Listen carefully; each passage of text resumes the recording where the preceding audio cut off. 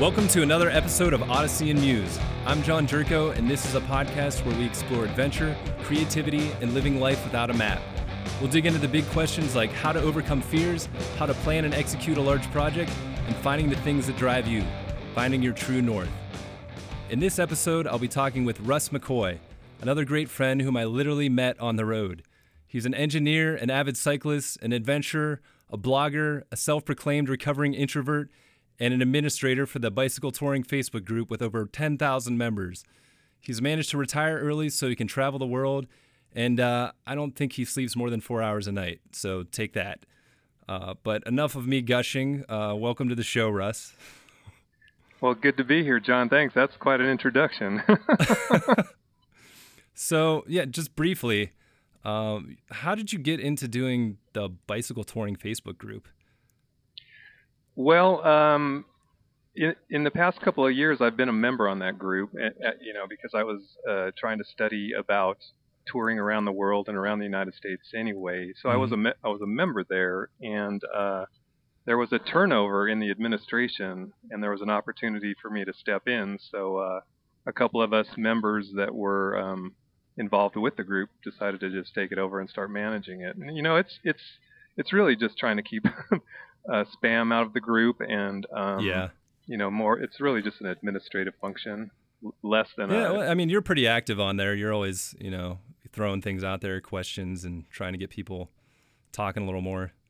But it's a fun group for sure. It seems like most of the people on there are pretty active, and it's neat to see the interaction between the people that have done a lot of touring and the people that are just planning their first one. So it's it's a cool group. We've got so many people from around the world, and a lot of people that just lurk, but we also have a lot of people that are really, really active and with a lot of knowledge. So pretty much any question that comes on there's a few people that can answer it. Yeah, it's really awesome. I enjoy just looking at it every once in a while. I always see when you post something, so I'm like, oh, what's Russ talking about? But so I want to get into this bucket list tour that you went on recently, but first I kind of want to start with how you got into, or even how you came up with the idea of doing something like this. Were you always interested in traveling when you were younger, when you were a kid, or is this something that kind of manifested later in life? Well, I'm a dreamer. I just love dreaming about being different places, and I used to gather pictures of places. Being on Facebook, you see pictures come up in the news feed of these awesome places that you can be, and I'm such an outdoors person. I started saving all those pictures, and when the reality of my bucket list tour, and I just call those pictures my bucket list. But when the reality of touring and seeing these places started to get more firm, I started putting all those pictures on a map.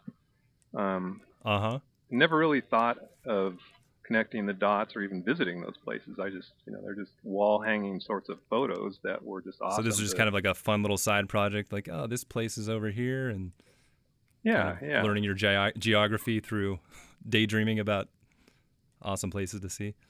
Yeah, we got so many great places here in the United States, and then, just many, many more places around the world. So when you were like a kid, did you ever think of doing anything like this? Were you into cycling as you grew up, or was that also something that you started doing later on? Well, I think like all kids growing up, when I did, we all had bicycles, and that was our way, out of the neighborhood exploring. I never really thought of taking that bicycle further than, around the corner to cut down a eucalyptus branch and make a slingshot out of it. Nothing further.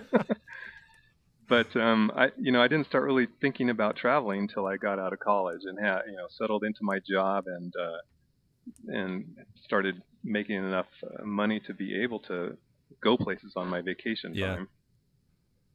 Did you do any traveling once you got your job out of college? A little bit. I did put a map together a while back, and I was just looking at how many states I've actually been to before I went on this tour, and it really wasn't that many. It was just basically between here and California, and then I did a little gig working for a cell phone company down in Florida, so driving places. And the only other times I've actually been out of the country was a couple of cruises and I went to Belize one time. So not a Oh, lot of cool. not a whole lot of traveling. I did realize that I didn't really like. I went to Belize alone to go bone fishing, and I realized that I didn't really enjoy um, traveling alone that much. Yeah. Was that so? That this trip was on your own then to Belize? Yeah, I went. I just had vacation time, and I couldn't convince buddies to go with me, and Yeah, I really wanted that's to go always the bone, challenge. and I really wanted to go bone fishing because I was really into fly fishing, and so I went down there for a week and island hopped a little bit and did some bone fishing, and then came back. That sounds pretty fun actually. So you realized that you didn't want to travel alone, and then you decided to go on like a 6-month crazy bicycle ride around the country by yourself. Yeah, alone. Imagine that. Yeah, exactly. Probably once again though, it was hard to convince people to do that with you, huh? Well, that was the key thing was I had this huge resistance to doing it alone, and I just Mm-hmm. was finding all kinds of trouble coming up with people that might want to do that same sort of trip with me. Yeah. And that bucket list tour was huge. It ended up being about a 6,000-mile big loop tour, around the Southwest and up into Canada and over to the Pacific coast and then back.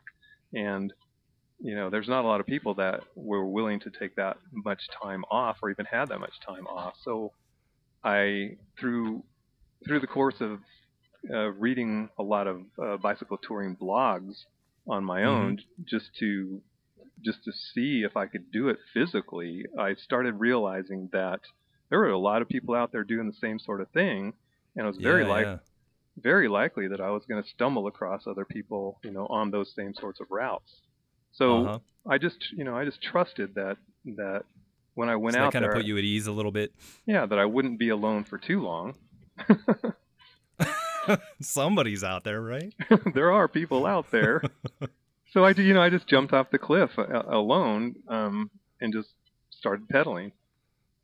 Well, let's dig into what the bucket tour was a little bit, but maybe first start with explaining to people that might have no idea what we're talking about. What is bicycle touring Okay. in your best definition?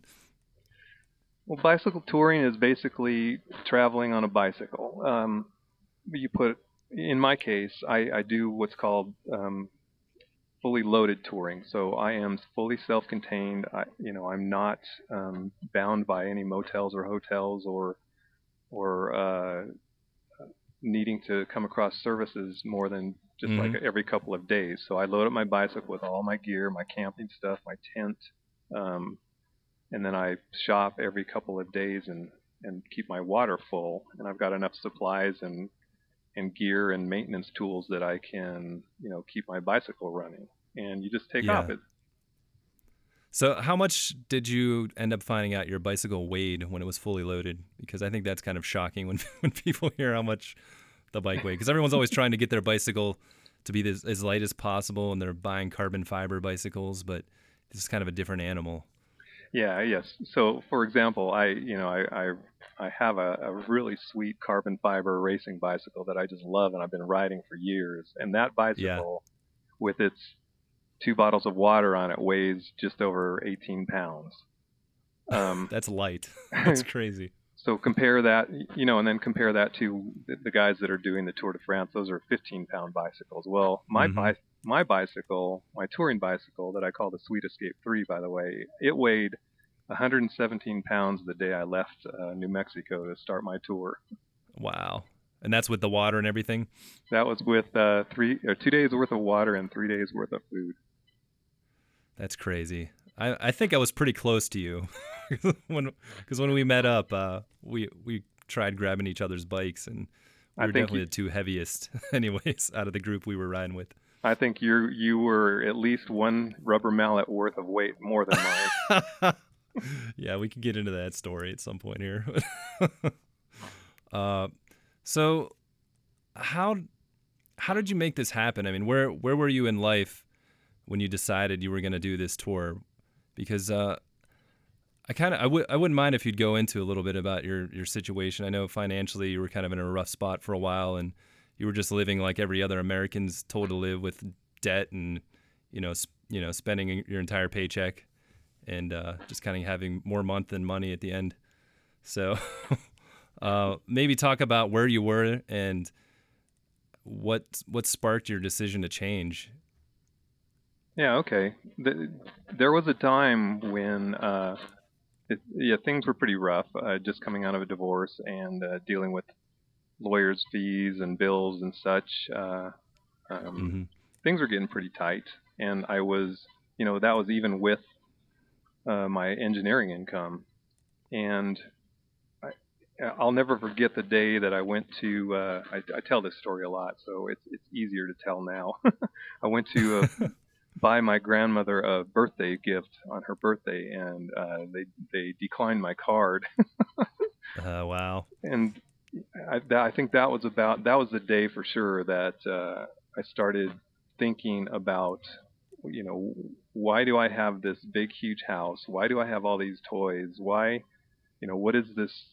What joy and value am I getting out of having all this stuff?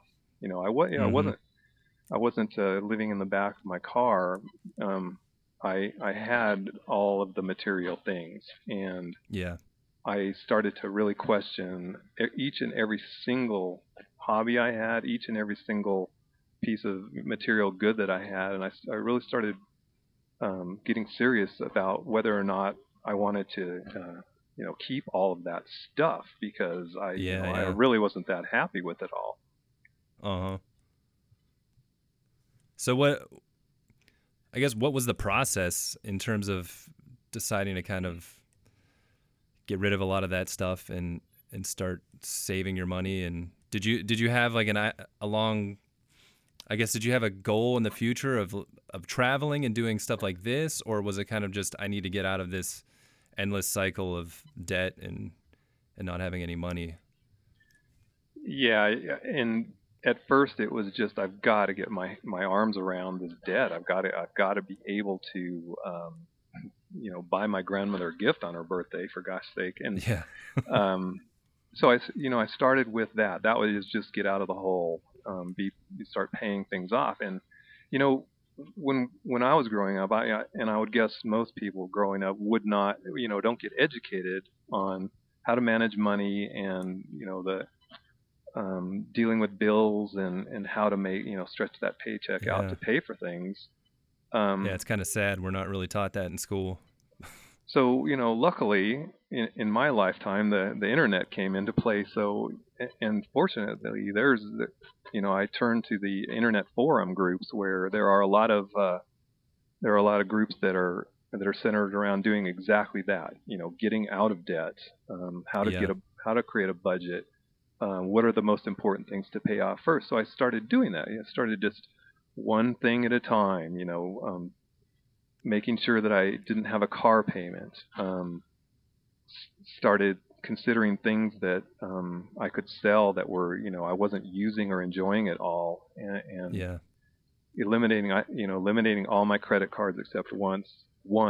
And then probably the biggest thing was getting to the point where I have one credit card and it gets paid off at the end of every month. So, that's just starting to get, and this process took a couple years, to get ahead of that stuff. Yeah, because I noticed when we were on the tour, it seemed like you were even keeping track of like every little thing you were buying. So I'm assuming this is one of the habits that you picked up from this period of your life. Oh yeah, luckily nowadays I've got a smartphone and I've got an app on there. I track my spending, down to the penny. Literally, you saw that on the tour. I wanted to, when I was done, as part of my blog and as part of the experience, I wanted to be able to report back to people exactly how much it was going to cost and how much it did cost me to do all of that. And, but prior to doing that, I was doing it for myself to see, if I'm spending this much money and getting a whole ton of enjoyment out of it, is that the kind of life I wanted to live? Exactly. I had done some radical budget cutting, and you wouldn't believe the kind. I used to do like what everybody would do, having new things, having new toys, going out to eat a lot, going to the movies a lot, buying um, fast food, spending money left and right. And in the end, I realized that I wasn't really enjoying that lifestyle that much, and so Yeah, exactly. I wanted to see how much the new lifestyle was going to cost. Uh-huh. And I think with credit cards and debit cards and online, you can just have your credit card saved everywhere. It's just so easy to have money leaving and you don't even realize it. It's like, oh, I'll just click this and then that'll come to my door. And you don't realize how quickly you're getting yourself into a hole, or, what all you're even spending. You don't even know where it's going, really. And it seems like everything's on a recurring payment plan now. It's like you got Netflix, you got this, you got that, and pretty soon, you got $200 to $300 worth of little things that are sucking out of your bank account, and half the stuff you probably don't even use anymore.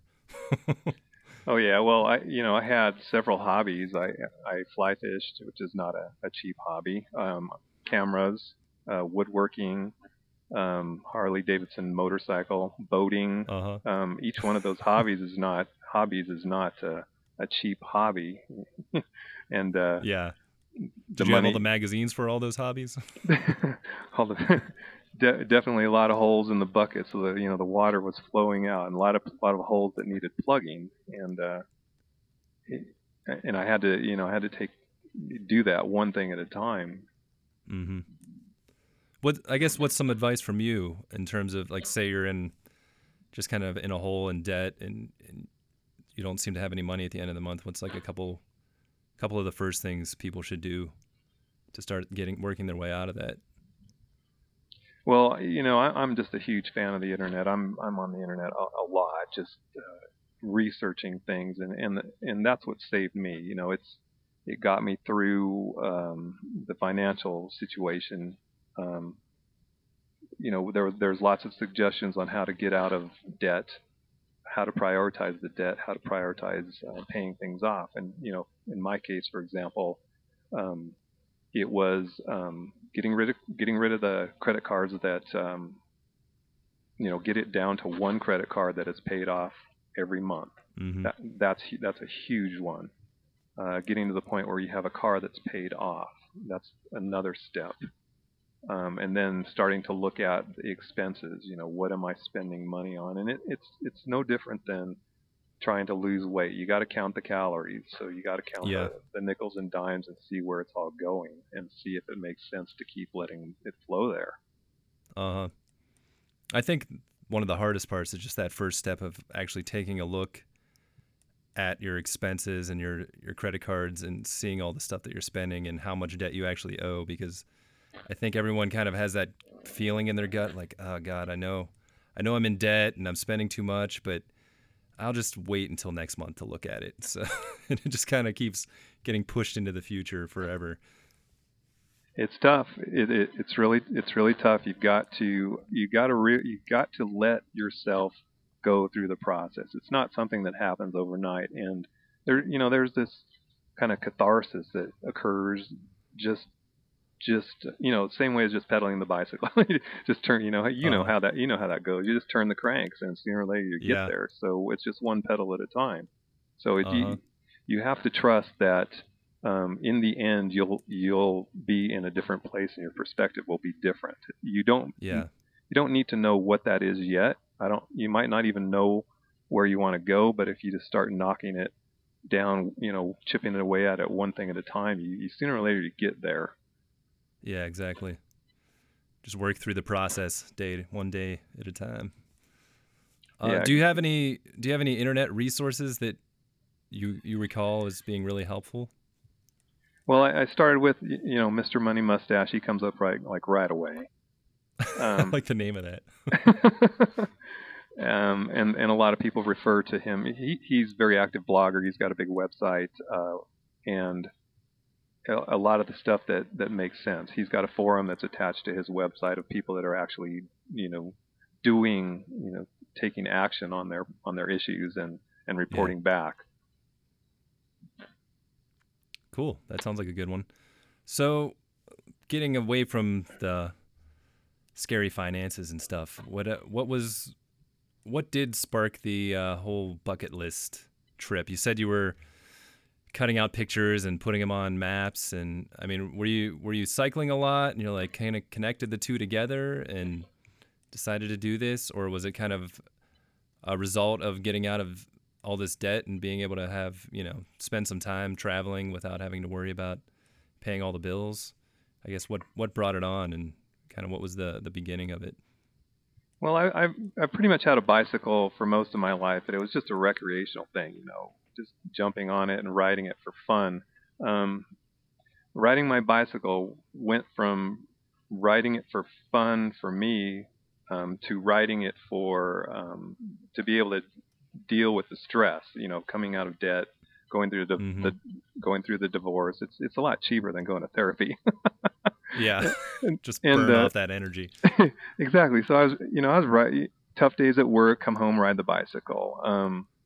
Other stressors, financial stresses, ride the bicycle. It's just a cheap way. It's just an awesome way to get away from it all. So I just started riding a lot, and yeah, I started realizing, and I would just throw on my cutoff jeans and a t-shirt and ride this bicycle that I'd spent $600 for. It was just more than I could imagine spending for something.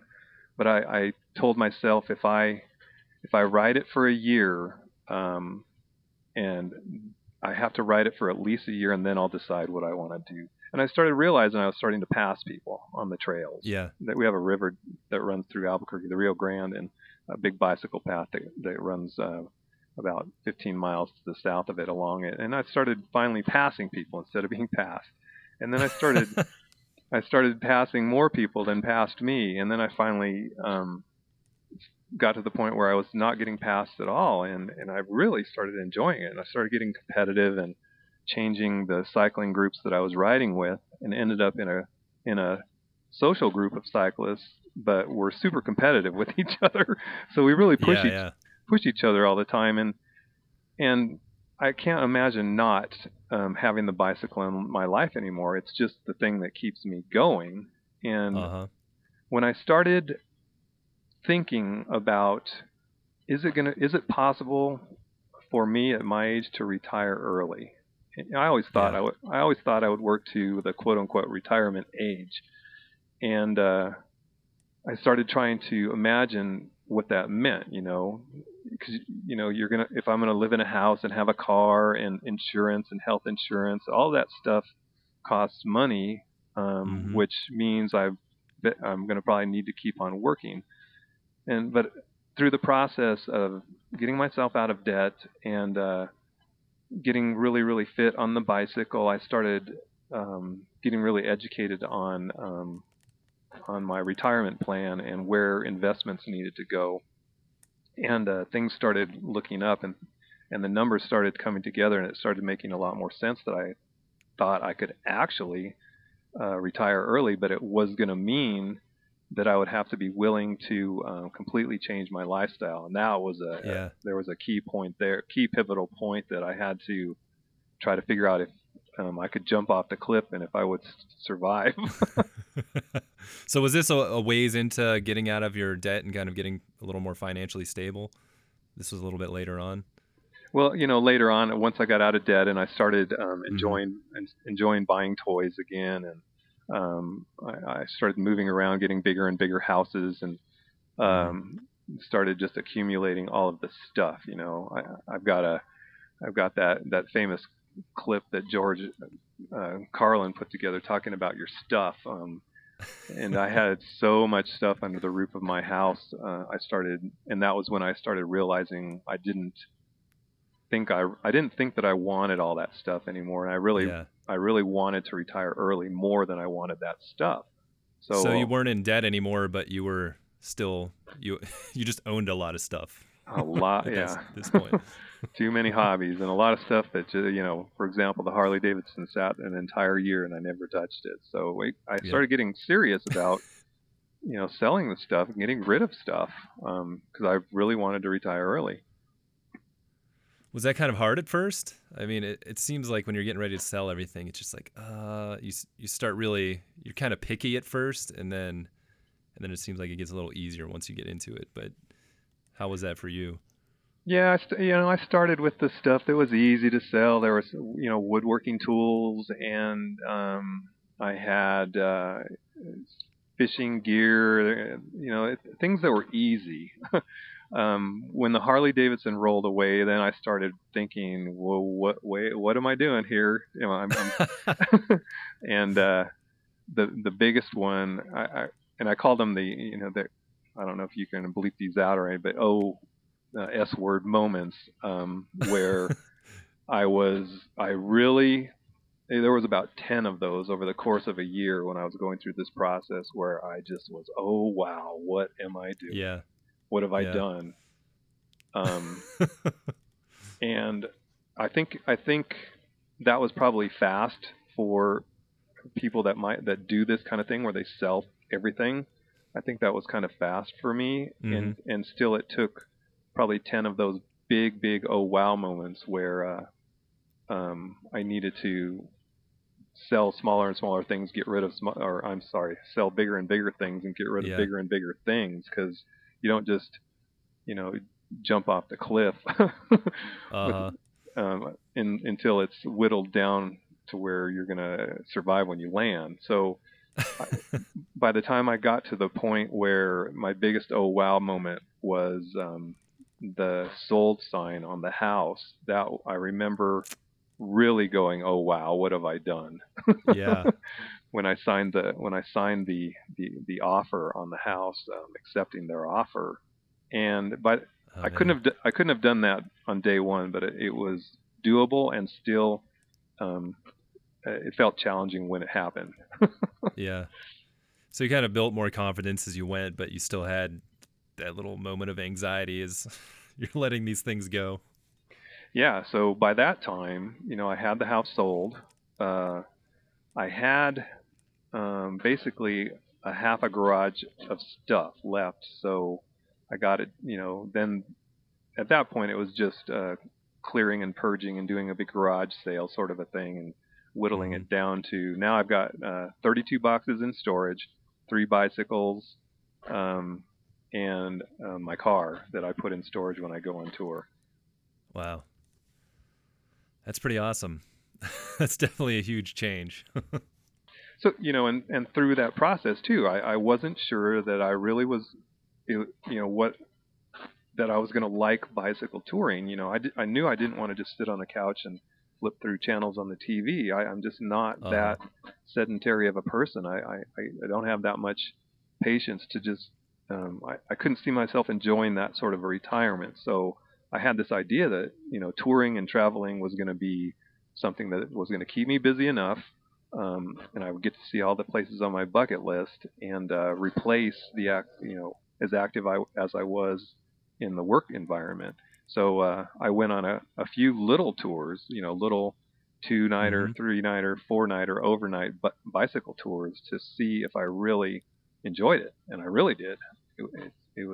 I was hooked. So I kept going with That's the awesome. Did you leave from your house and go to these places, or did you actually drive somewhere a little ways away and do the tours? I always left from the house. So I did, one of the tours was a 2-nighter where I rode my bicycle around the Sandia Mountains here that are east of Albuquerque, New Mexico, and that was about a 70-mile tour that I did it over the course of 2 nights, and enjoyed that. And then I did another one up into the northern part of New Mexico to the Jemez Mountains. That was about a 4-night, 5-day tour, and that was a pretty good one. That was about 300 miles, I think. What was your first reaction when you loaded that bike up and started riding away? I mean, were you kind of surprised at the difference in riding style compared to what you were doing with the cycling group? In those first tours, I was just so excited to be on that bicycle. I had taken my mountain bike. It's a really old, heavy aluminum giant mountain bike with the spring fork on the front, and I just took some hose clamps and clamped some racks onto it and hung my panniers on that. And nice. I was just happy that Well, I remember I rode 15 miles from home and I had forgot the poles to my tent. I'd left them on the garage floor. So I Oh boy, rode that's a back. bad one. I rode back home and got them, and then went back. So that was that was a bicycle that I already owned, and it didn't cost me much more to convert it into a touring bicycle that could hold bags. And I was just really, really happy to be out there, just completely enjoying riding that Uh-huh. bicycle. So it was a really good first experience then. Yeah, and so the next time I did one that was a little longer, and then I did another one that was a little bit longer, and that's when I finally purchased the. It's a dedicated touring bicycle, and started planning the big tour. And started really Yeah. getting serious about touring across the country as a part of retirement. How much preparation went into that first tour? Was it like 6 months, a year? How long were you thinking about it, and how detailed were your plans for it? Well, this was back when I was in parallel, starting to put the numbers together to retire early and starting to Mm-hmm. sell things. Probably a year before I went on that tour, if you would have asked me a year before I went if I could tour 6,000 miles on a bicycle, I would have said, no way, I'll be killed and eaten by grizzly bears. That's what Um, Fox News says, anyways. and everybody does. Yeah, that's true.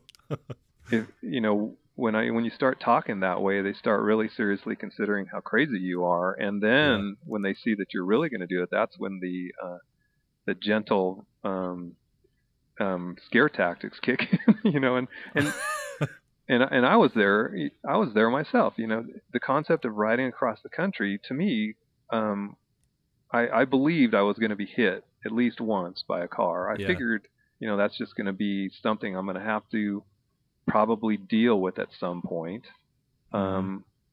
But I started and I also started thinking about, well, I'll probably get sick at some point, and will my insurance cover it? I'll probably get robbed at some point, and all of these things stack up, and I started trying to figure out, is it really worth it to Yeah. to deal with getting hit, getting robbed, and getting sick? Did you have like Yeah. contingency plans in your mind for each one of these? You're like, how many hits can I take before it's too much? Well, and I've been riding around Albuquerque, and our Yeah. Albuquerque is not. There's not a lot of people that really love us cyclists here, so it's actually a Uh-huh. pretty decent training ground for defensive driving Yeah. on a bicycle. But I was also reading a lot of other people's blogs because I thought, I think I'm too old. I don't think I'm fit enough, and I don't think it's safe enough for me to go out there on bicycle tour. But I was reading blog after blog after blog of these people that were successfully doing it and not having any of the problems that I was imagining. Yeah. How do you mind if I ask how old you were when you left? Let's see. I'm 53 now, and let's Okay. see. Was it 50? I think I did my first tour when I was 50. 50. Yeah. Yeah, because I feel like a lot of people, they feel like if they're not in their 20s, then this kind of travel is impossible. But I mean, we ran into people that were well into their 60s, maybe even 70s. Some of them that were out there on the road doing it. So We've got it's guys in the bicycle touring group around the world that are well into retirement, into their 60s, into their 70s, yeah, and still actively riding their bicycles. yeah, it's pretty amazing. So let's lead up to that day that you left for this big tour. Did you have a lot of sleepless nights? Were you pretty anxious that night before? Do you remember? Let's see. I'm trying to remember the night before. At that point, I had sold my house, and I still had about a month left. So I had moved my boxes into storage, and I was staying in a spare room at my mother's house in Placitas, New Mexico, which is just a little bit north of Albuquerque. Mm-hmm. So I'd had a going away party there with all of my friends from work. Personal friends from that I met through boating, lots of friends from my bicycle club, Oh, that's and pretty neat. family came from. My brother came out, my sister came out, a friend from Germany came out to see me off, And I was just excited. I don't really sleep that much anyways. That's true. I wasn't lying when I said you only sleep 4 hours. Yeah. I had to deal with that waking up in the morning trying to catch up with you. Yeah, the clue was the light on in my tent from across the campsite, huh? Yeah, like 3 a.m. Exactly. Turning the pages in the map book. I'm like, oh, he's waking up. No. I better start packing. Did he ever go to bed?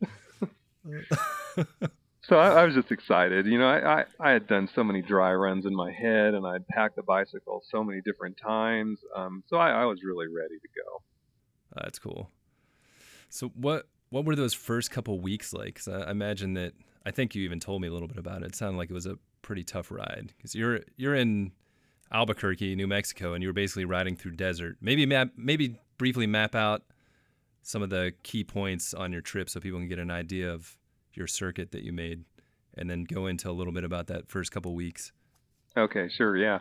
So Albuquerque is kind of in the middle of New Mexico, probably about 2/3 of the way up to the north. And my bucket list tour was going to have me leave from Albuquerque and head straight towards the Four Corners area. So that's a couple hundred miles away. And then I was going to basically bounce back and forth, heading north from national park to national park. So Four Corners, Monument Valley, Arches, Bryce Canyon, and just working my way up into the Tetons, Yellowstone, and then ultimately up into Canada. So yeah, I left on June 16th of 2014, which it's hot.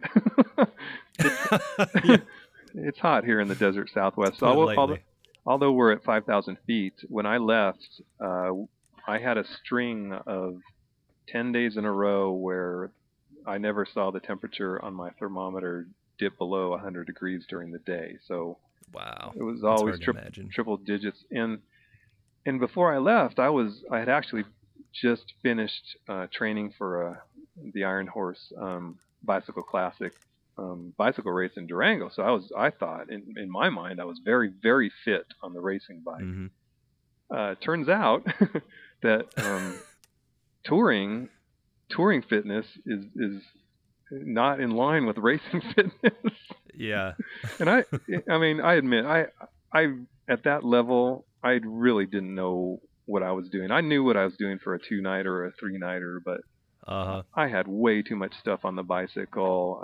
My water bag fell off 3 times just within a mile of leaving my mother's house, and wow. I had to retie everything on. And over the course of 2 weeks, or was it over the course of 3 weeks, I lost 15 pounds.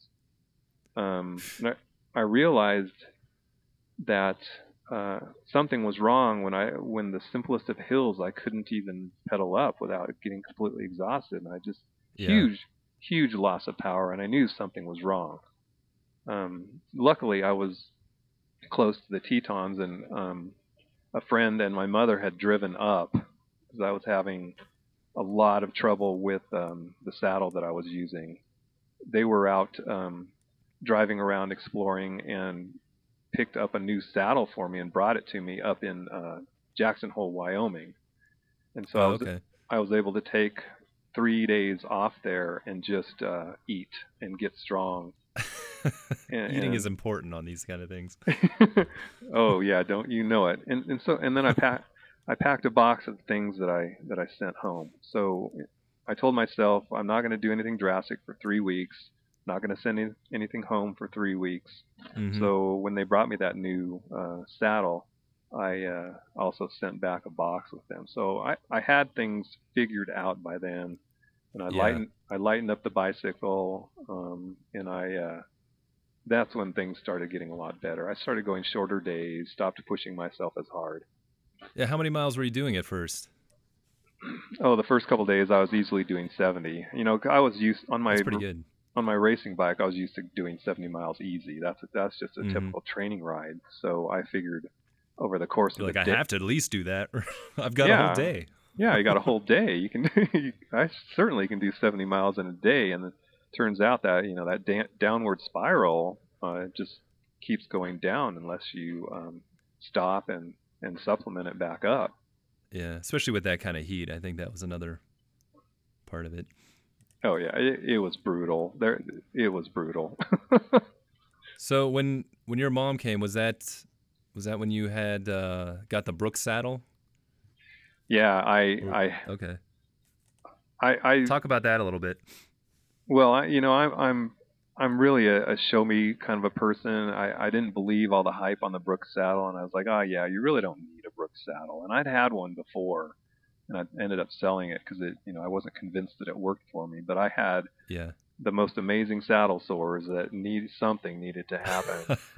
I actually thought for sure that I was going to have to stop my tour. They were that bad. I was to the point Wow. where the pedaling meant I had to stand in the pedals. So I was standing and pedaling all day. So did you just have like tears coming out of your eyes as you're pedaling down the road? Like, this hurts so bad. I mean, you just keep going. Yeah. I mean, I just thought it needs to get better, and the saddle change was my last hope. And people were on the bicycle touring group were convinced that the Brooks saddle is the way to go.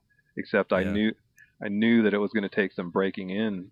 So once I actually did it, say what, about 500 miles or so? Yeah, it took around 400 or 500 miles to actually break it in. But once it did, then those longer days, and like you saw this. I mean, you can tour on any bicycle out there. It doesn't even really need to fit your body size. It's just when you start doing the longer days is when those things start to get amplified. So yeah, you start wearing down. Yeah, longer days or climbing bigger hills, and then the saddle issue really would flare up. Yeah. Yeah, because you seem to be fairly comfortable by the time you ran into me. It seemed like you kind of worked those issues out. By then, I had it pretty much figured out, for my setup and for touring through Canada and, the Pacific Northwest with all the hills and the access to the services and water and such. I knew that I needed to take a break every 4 days or so. I knew that I needed to limit my daily mileage to, 2 pieces, a morning piece and an afternoon piece, around 50 miles total for the day. And I knew how much I needed to eat. Yeah. So were there any scary moments at the beginning there, or other than you almost, burning your entire body's weight worth of calories away? Did you have any of those fears come true, I guess, is what I'm going for, that, the cars running you over or wolves coming after you in the night? Did you have any scary moments those first few months? There was, living in this part of the country, we have a lot of BLM land around here, and traveling from Albuquerque up through the northwest of here, there's not campgrounds. There's not a campground every 50 miles or 40 miles like on the Pacific Coast Highway. So I knew I was going to be camping on BLM land, just opening a gate somewhere and pushing my bicycle through and hoping that an axe murderer didn't find me in the middle of the night. That was my fear. I actually thought there are people out there, hiding behind pinon trees, waiting for cyclists to set their tents up. And wait till they fall asleep and then just hack them up in the middle of the night. So luckily for me, it was easy to get desensitized to that fear, because by the end of the day, I was so incredibly tired that that's true. That I slept like a baby, and so you start stacking up, 5-10 days in a row of nothing, no axe murderers coming through the tent at night, that you start to realize, that was a fantasy. Yeah, I can relax. That's what they want you to think. Exactly. Yeah. So overall, it wasn't too bad of a start then. Yeah, so I needed to have that happen, and I'd learned through going through the process of paying off my bills, like I'd learned through the process of getting fit and getting faster on my racing bicycle, like I learned by going through the process of selling all of my stuff. I knew that I just needed to allow myself to go through this process of experiencing, demonstrating that my fears were not real. And Sure, there was, I think on my entire trip, even after we met up, I mean, I think we saw one experience on the Pacific Coast Highway where we had like a kind of a close call with a car, and Yeah. I think it happened to me maybe twice on the whole tour. Um, you know, and in the end, it's things like that are going to happen. It's somebody was just, you know, we had our friend Irie that actually did get hit by a guy um, that wasn't paying attention and leaned over to pick up a water bottle in his truck Mm-hmm. and hit her. Fortunately for her, thank goodness that she's recovering. Yeah. But it wasn't of the magnitude like I thought it would be at all. It's just it's incredible. If the reality was that there were so many people out there wanting to help, and Yeah. That's what I realized too. so many people that were just so excited to talk to us. You know, we saw that so much even in our group on the Pacific Coast Highway, and even more so when I was alone, um, out on the road, just in the middle of the desert was one thing. But then when I got to the national parks, it was literally like being treated like a celebrity. People were just so Yeah. excited. They're like, what are you doing? Tell me Yeah, more. can I take my picture with you? Yeah. Do you need any food or water? What can I get you? It Yeah. was it That's was unreal. I had no idea it was going to be like that. Yeah, that was one of my best memories from touring is just you go out there and like you said, everyone's always giving you these fear stories about how you're gonna get murdered or ran over, and then when you get out there, you realize that 99.9% of the people out there are actually really awesome and want to help you. And I think being on that bike, loaded down, riding out there in the middle of nowhere, it makes it it makes it easier for you to approach people and easier for other people to approach you, and kind of all those like when you're in your daily routine, going to work and doing all this stuff, and everyone's just kind of, this person's just serving me coffee, this person's, everyone's just kind of auxiliary to your life. Whereas when you're on the tour, it's, I don't know, you're always, maybe it's because you're alone, you're like looking for connection, but it just seems way easier to open up to people and get to connection quicker than it does in normal everyday life. Yeah, you got a lot of time to think when you're on the bicycle out there. Of course, you know that. And I was thinking about that phenomenon. I was like, am I being approached because of some energy I'm giving off? You know, where I'm like welcoming to them, or Mm-hmm. is it something about these unique to these people that are approaching me? And I ended up, I got to the point where I wasn't approaching people very often. I found that, and I think this is the case in general, that people would prefer to make the choice to approach on their own, at their comfort level. So Yeah. in the end, if somebody approached me, they were typically incredibly excited. They were either, Yeah. well, for example, I was in Missoula, Montana, standing in line at the post office. I had locked up my bicycle outside, and I was in the post office in Missoula picking up a box that my brother had sent me of some supplies and snacks and things like that. And when I left the post office, I went outside and I was unlocking my bicycle, trying to strap this cardboard box to the back of it, Uh-huh. and I was wondering where am I going to stay? And a man approached me and started talking to me, and in the end, within 5 minutes, he offered me up his apartment, which was just right around the corner, and Wow. let me stay on his floor to spend the night. It was just an incredible experience, and that Yeah, and is that just seems to happen over and over, doesn't it? tip of the iceberg. It just Yeah. over and over and over that kind of stuff would happen. And I think it's kind of getting over that fear of not knowing where you're going to stay at the end of the night and what's going to happen, and just kind of letting go and trusting that something will come up. Because I think I remember you even telling me what you were riding from Petaluma to Yosemite, and there was a night when you couldn't find a place to stay, and there were just fences everywhere, and I forget, you came upon like a tree or something like that where you could set up behind. You could probably Yeah. tell it way better than I just did. Well, I think I was the previous day I had kind of a not a fun experience coming through Oakland. I ended up off course and ended up smack dab in the middle of an intersection where every corner of the intersection had a drug dealer on it, and I had a red light.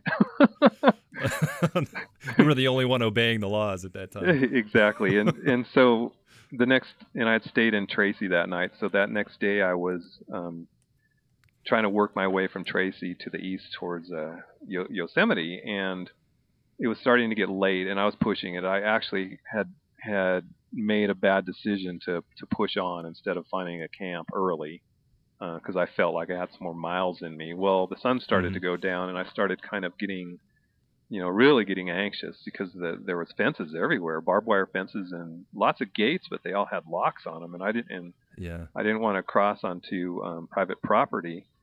And the sun was going down, and I was really getting worried. That there was not much room between the pavement and the fence to put a tent. I got to that point where I was probably just gonna put my tent anywhere that I could find a spot. Well, right at probably the last moment, I was starting to realize, like I had done all along, that the most important thing I learned was to just let go and stop trying to make it happen. And when you do that, things start happening. And so I was trying really hard to remind myself of that. And lo and behold, it might not happen this time. Yeah. And there was nothing out there. There were no towns. There were no doors to knock on, and maybe one car every half an hour or so. And lo and behold, this big oak tree up on the side of this embankment that they could not cut the road around. They cut it through. So I thought, wow, I think there's just enough space up there to fit a tent, and I could sneak up there in between cars and get set up before the sun goes down. So I pushed my bicycle up that embankment and set my tent up under this big oak tree, and slept like a baby all night. It was just one of the best nights I've ever had. That's awesome. Yeah, it's a great story. Yeah, it really is amazing how many times things like that happen. I have probably dozens of similar stories too from my tour. What were some of your favorite national parks? Some of your favorite places that you saw along this tour? Well, because you went all the way up to where, Banff in Alberta, and then you came down to Washington, Oregon, out to the Pacific Coast, and then all the way down to your families in Petaluma, and then out to Yosemite, kind of that way. So yeah, Petaluma, the big arc, a big, huge sort of a triangular loopish sort of a thing. So, and all of it was driven by, the most northern point was driven by wanting to go across the Icefields Parkway from Banff to Jasper. I wanted to do that. And I also wanted to see some family over in the Pacific Northwest. And I also really wanted to ride the Pacific Coast Highway, because I knew, I'd heard so many good things about it. But, and all of those were driven by a map created by connecting all the dots on my bucket list, either places I wanted to see, national parks, or roads that I wanted to ride, like the Icefields Parkway, or along, or like the Pacific Coast Highway, and I just connected all those dots. So probably my favorite that actually ended up not being on my bucket list was the Grand Tetons. I don't even know why those mountains did not end up in my picture book. The most surreal experience I think I've ever had, like standing in a postcard and not believing that real mountains could actually provide such an incredible view. Wow. Yeah, I always see so many amazing pictures in that area. Were you on your way to Yellowstone and you're like, well, I might as well hit the Grand Tetons while I'm here? Well, I had stopped to meet my mom and her friend in Jackson Hole. And that was kind of a staging point headed into Yellowstone. So yeah, the Tetons themselves just happened to be on the way to Yellowstone. And if I ever go back, I'll definitely spend some more time in the Tetons taking pictures. Just amazing place. Yeah, that's the problem, when you see all these amazing places and you're like, I could stay here for like a week or a month, and then you move on to another one, you're like, I could stay here. It's like there's never enough time. Well, and then amazing places out there. What was interesting, and I know you experience this too, like you get on a place like the Pacific Coast Highway where like, wow, I should stop here for a few hours and get some pictures. I should stay here until sunset. I can get some really great angles. But then the next day you wake up and you have this clean slate, and it all happens all over again. I know. Every day is an adventure, really. It's just amazing the things just keep getting better and different, and the exploration just continues. Just gets bigger and bigger. Well, because I remember we would find cafes every once in a while, and we'd sit down and update our blogs and my Instagram, and we would sit there and try to recall the previous day, and there'd be like 20, 30 highlights of the day that we could recall, and it just seemed like so many things happened every day. It's crazy. It's kind of hard now, like being back to working at a regular job. I'm like, well, I went to work and then I came home. Yeah, I remember like there's so much happening out there. It was either me and you would be sitting in a Starbucks because we would get up early and tell everybody that we were going to go charge our equipment and update our blogs. We'd be sitting there quizzing each other on what happened the day before. Either that or every evening I really enjoyed when we would have our big picnic table of all of our friends, just trying to recall what had happened during the day that day, to try to get the details right. Let's talk a little bit about that in terms of riding with people on the road, because we both did 2 separate tours, didn't know each other before this. I started out in Vancouver, Canada, and went down to Ensenada, Mexico. So I was just mainly going the Pacific Coast Highway. I don't think I really ran into. I might have seen like 1 or 2 cyclists in northern Washington that I talked to briefly, but I really didn't run into anyone until I met you in northern Oregon. And that's kind of when the whole group of people that we ran into along the way started piling up. What was it like on your end? Did you see many people, and kind of what was the experience when you finally hit the coast? Well, prior to that, I wasn't meeting people. I thought that I would, and turns out that I was actually going in the opposite direction that most touring cyclists were going. When I was headed north up into Canada, if I saw a touring cyclist, they were typically going the other way, and I would probably see one touring cyclist every 3 or 4 days. And when I would get to the national parks and stay in their hiker-biker sites there, that's when I would start meeting other people, either the backpackers or I would meet other guys on bicycles going in the other direction. Yeah. And then when I got to Canada, that's when I started seeing the world-level cyclists, the guys that, I was getting comments from tourists, and they would say, "You look like you've been out a while." Well, I saw guys on bicycles that I commented, "You really look like you've been out a while." And these people every time you think you're at one level, you meet someone else that's like 10 times above where you're at. I met people that had been touring all over the world, tens of thousands of miles, and here I am proud of my 2,000 miles. Yeah, well, that's when I ran into you. I think I remember asking you. I was like, "Oh, how far have you gone?" And I wasn't expecting you were to say, "Oh, I left New Mexico, went all the way up to Canada, and now I'm on my way back down." I was like, "Oh, well, I did a few hundred miles so far." Just put me to shame. And then you're like, "Oh, let's meet up. Let's meet up at camp." And I'm like, "Well, I'm staying in Astoria for a day, so I doubt I'll catch up with you since you're going to be moving on." Well, you're in too good a shape for that to happen. I'll never forget that, because I at that point in time I was so starving for human interaction. When you rolled in there at that, and I remember it was like a state park picnic ground overlooking the Columbia River at the top of this big huge hill, and we were both sweating to death because it was really hot and humid that day. I think I had 3 heart attacks getting up that hill. And I was like, every time you said that you were, it sounded like you were going in the same direction. It sounded like you were pedaling at the same pace.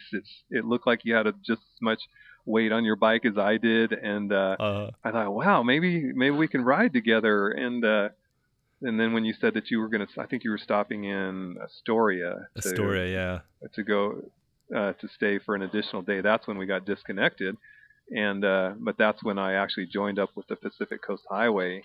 And I'm really glad that that we stayed in touch, because the magic of the group of people, and I would imagine that it happens no matter what group you're in, but we had this really really cool, unique group of people that just clicked so well together that we ended up riding together every day. And I'm really glad It was amazing. That you busted your butt or whatever it took for you to catch up to us.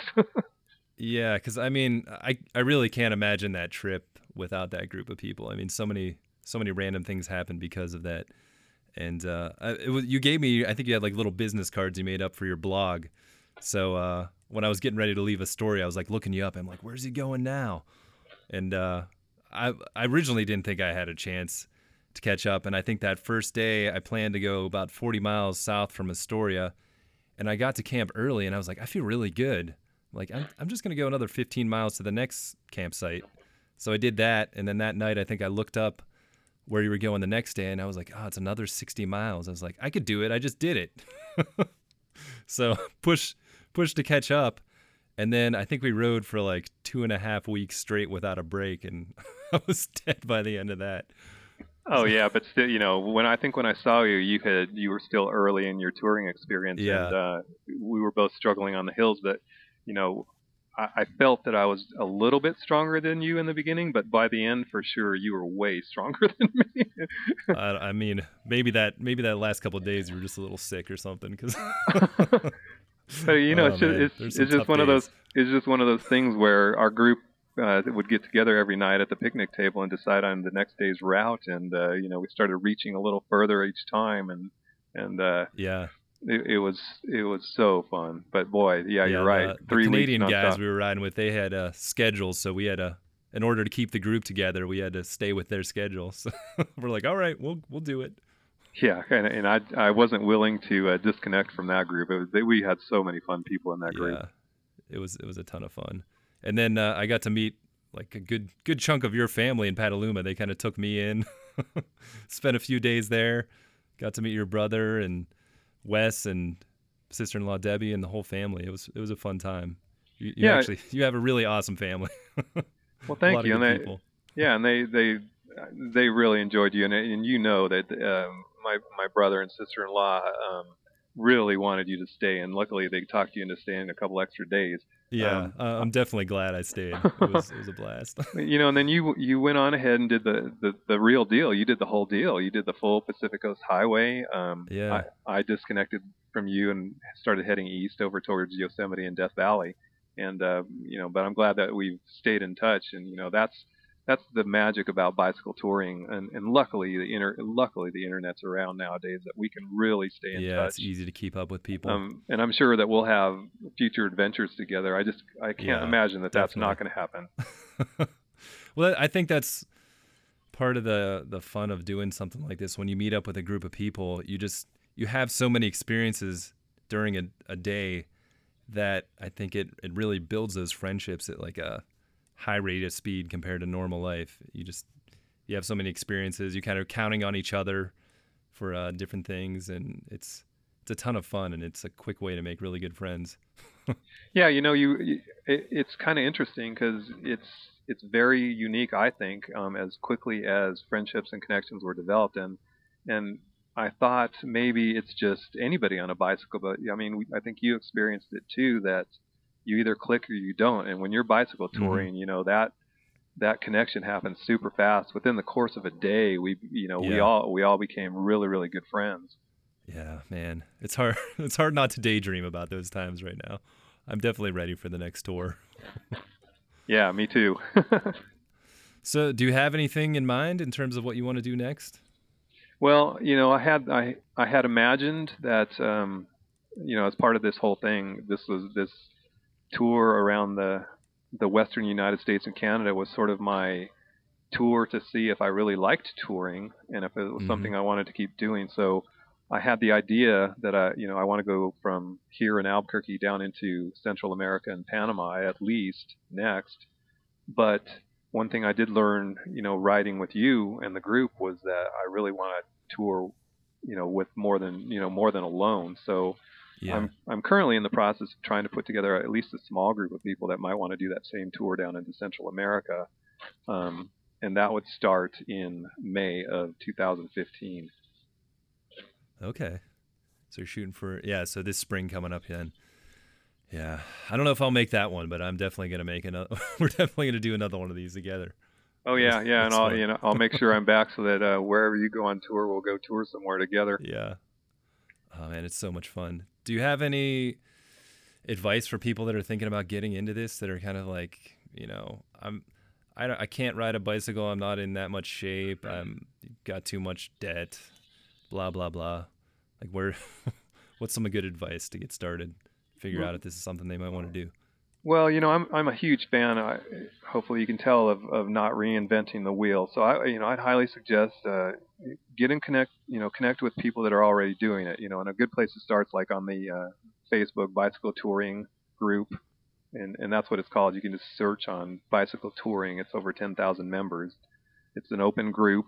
We've got many, many members who are just getting started. We've got many experienced members. So I haven't come across a question yet that there wasn't somebody on the group that couldn't answer. So, and that's a great way to start. And it's more than bicycle touring. There's people on there that say, I've just got this old mountain bike, do you think I could make this a touring bike? And we've got other people that say, how do you get more vacation days? How can you make this happen? I really want to tour, but I don't know how to do it. So it's a great way to, instead of having to figure it out yourself, read about it or ask other people that have done it before. Yeah, and everyone seems to be pretty friendly on there and really helpful. So it's definitely a good one. What about some other resources? I know I didn't read it that much, but there's Crazy Guy on a Bike, right? That's a pretty popular one, which I think you just moved your blog over to that, right? Yeah, that's where I got my feet wet. I can't remember who told me about Crazy Guy on a Bike, but it is I would say the number one bicycle touring blog website, monster meta website on the internet. And it's not very pretty, it's not very polished, but it's super fast. It's very text based. There's not a lot of graphics, but it's the key thing is the guy who runs it says that there's pretty much only one ground rule, is that if you're going to blog, you're only going to blog about touring. So it's got to be an adventure, and it's worldwide, and all of those blogs are archived on there. And I read dozens and dozens of blogs to help me get over some of the fears and anxieties that I had. And so I would suggest that one too. I mean, if you don't want to participate in a forum, Crazy Guy on a Bike is a great place to have, to read about other people's blogs, either old ones or ones that are currently ongoing. What about in terms of, I guess, maps and stuff like that? I know is it adventure cycling? I didn't really use too many. I kind of relied on my Google Maps app, which happens to have a bicycle-friendly route finder, which worked really well. But I know there's a lot of other resources out there. I know if you're doing the Pacific Highway, there's the book, which we read from quite a bit. Yeah, part of our ritual at the end of the night. That book is amazing. And I think that if somebody's going to bicycle tour and they want to do it safely, you definitely find out right away if you're on the wrong road. And there are better roads that are more widely traveled by bicycle tourists, and the premier authority of that would be the Adventure Cycling Association, based out of Missoula, Montana. They keep an ongoing department of people who keep maps across the country for bicycle tour, exclusively for bicycle touring, and they're great maps. Of course, like you said, Google now has a bicycle routing function built into their tool, but it's not necessarily going to give you a route that more bicycle tourists will travel. It'll just give you it's kind of hit or miss. Sometimes it works out really well. Sometimes it kind of sends you in a weird direction. Yeah. And I mean, if you're bicycle touring, there's only a few things that you really want to know. You want to know if it's got a good shoulder on the side of the road. You want to know how far apart is the water and the services, and how far apart are the accommodations. Those are the kinds of things you want to know. So, you're looking ideally for a map that guides you through all of that, and the ACA maps, the Adventure Cycling Association maps, do that for you. Yeah, there's really a lot of good stuff out there. I think we're going to wrap it up. This has been an awesome podcast with you, Russ. I always enjoy talking to you and reminiscing about that tour that we went on. But before we go, maybe mention some of the places people can follow you online. I know you have a blog that I'm not sure if you're going to use it again this next time around. Maybe just kind of give out your URLs. And Oh, okay. Yeah, sure. And by the way, I've completely enjoyed this. You've really been an excellent host, and I could see both of us easily going off on a tangent just as bicycle tourists to bicycle tourists. But if people want to read my blog from the adventure that we were talking about, it's at www.manbikeworld.com. That's all, no spaces. Manbikeworld.com is the easiest, and I'll always let that point to the blog that I'm going on. So check that out. Cool. Yeah, and like you said, you're on the Facebook group, and you post a lot of good stuff on there. You got some videos on your blog and everything, so it's definitely worth checking out. And I'm excited to see what you do on the next tour. I know you've been thinking about a lot of different ways to improve the blog and do photos and video and stuff. So yeah, and I'd say, check it out, because one thing I told myself when I was blogging was that I wasn't gonna hold back. So as a novice bicycle tourist, I didn't polish it up too much. On the bad days, that's what I reported. So if I went on a hard hill, that's what you'll see in the videos, or you'll read in the narrative. Awesome. It's real. It's as real as it gets. Yeah. Awesome. Well, thank you so much, Russ. I really appreciate it. Well, thank you. And I'm sure we'll be talking to each other soon sometime. Thanks a lot for doing all of this. All right. So you can follow me, John Jurko, at John Jurko on Twitter and Instagram, and find out more about Odyssey and Muse, including show notes for each episode at odysseyandmuse.com. But most importantly, go to iTunes and subscribe and rate the show. That's how the show gets noticed and grows, and hopefully it'll just keep getting better and better. And thanks for listening, and until next time, follow your true north.